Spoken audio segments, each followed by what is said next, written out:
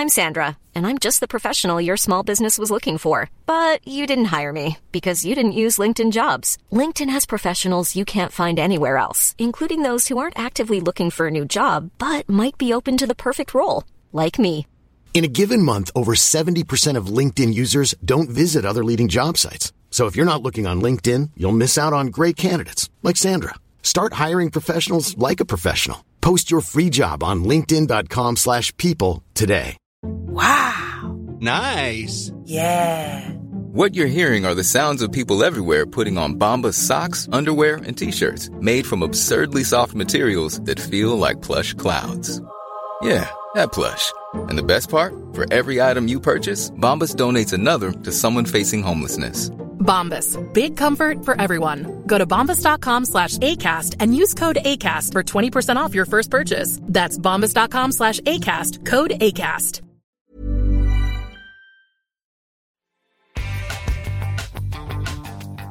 Hello, you're listening to the Paediatric Research Podcast with me, Charlotte Stoddart. Every 2 months we hear from the people behind paediatric research papers, and this time it's Yuichiro Miura from Tohoku University in Japan. He's here to talk about his team's effort to build an artificial placenta.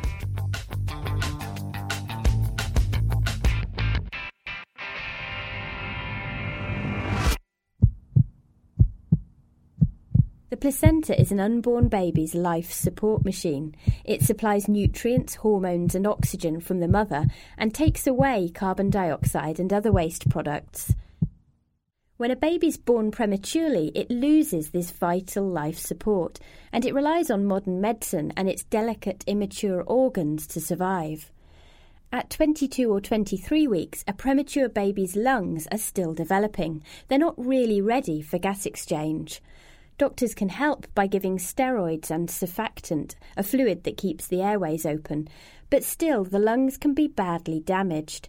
An artificial placenta which could do gas exchange would spare the lungs and could, some say, provide a quantum leap forward in neonatology.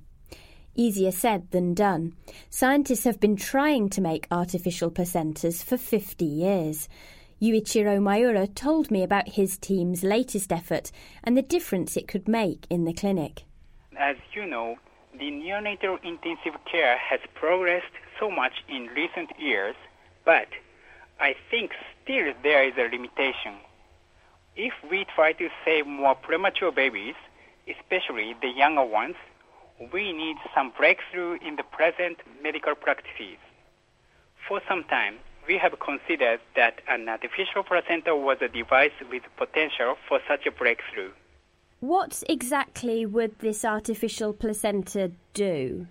Our artificial placenta can exchange only gas exchange, so it's very limited.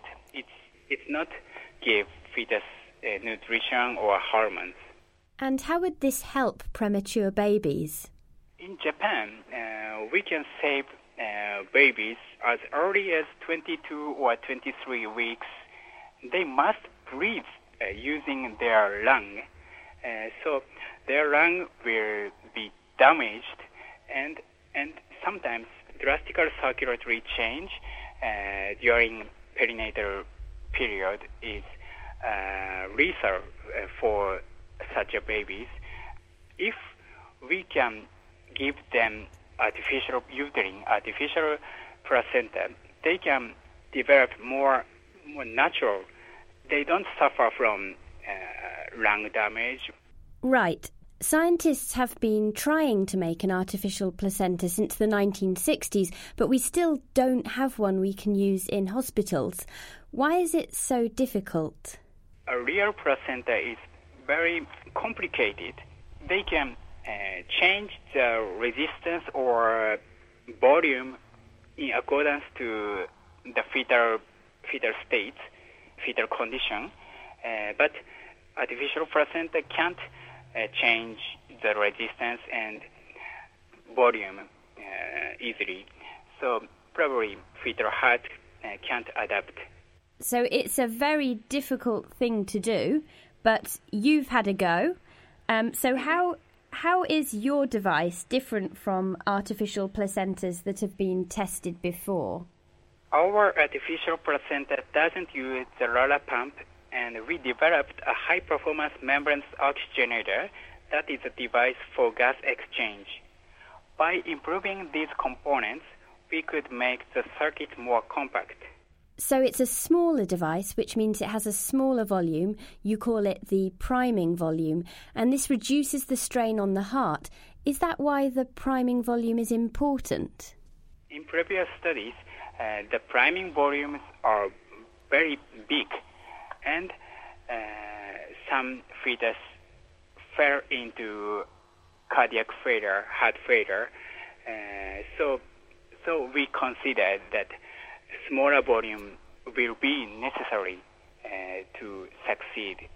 So in the paper, it says that you tested this on 5 premature lambs, and yes. Compared to other devices that have been tested, you improved the average survival time from 3.5 hours to just over 18 hours. That sounds like a very big improvement. Were you surprised by the result? Yes, of course. We are surprised at the results. We are so happy because we have many failure examples in the past. So it was so hard to continue this research. So when we could prolong the survival time, we are so excited. What needs to be done next to develop a fully functional device which we can use with premature human babies? We must try to prolong the survival time furthermore by improving both the devices and the circulatory management. In addition, the functions of a real placenta are not only gas exchange but also supplying nutrition and many hormones to the fetus. So we are planning to add on those functions to our artificial placenta. Are you hopeful that we'll see artificial placentas in hospitals soon? Unfortunately, the answer is probably no. I think that it will take about 30 years or so for the practical use of artificial placentas. You actually work with premature babies as well as doing this research. You're a hospital doctor. How much of a difference would an artificial placenta make in the hospital? We treat many sick patients. For example, very young, very small babies, or very complex heart disease. For such a patient, we don't have technique for save that patient at present. But if we can use artificial placenta, we will be able to save that patient in the future. So this is very important research. Yuichiro Mayura talking to me from Tohoku University in Japan. You can read about the artificial placenta developed by Yuichiro and his team at nature.com/PR. That's all for this show. I'll be back in early 2013. In the meantime, enjoy the holidays and best wishes for the new year.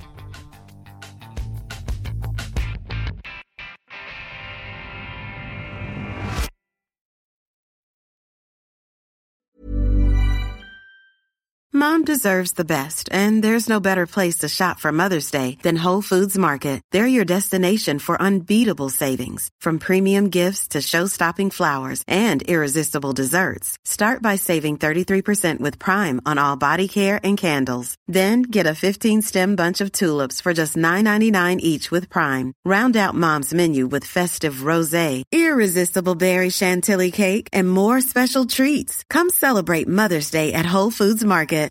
Hi, I'm Daniel, founder of Pretty Litter. Cats and cat owners deserve better than any old-fashioned litter. That's why I teamed up with scientists and veterinarians to create Pretty Litter. Its innovative crystal formula has superior odor control and weighs up to 80% less than clay litter. Pretty Litter even monitors health by changing colors to help detect early signs of potential illness. It's the world's smartest kitty litter. Go to prettylitter.com and use code ACAST for 20% off your first order and a free cat toy. Terms and conditions apply. See site for details.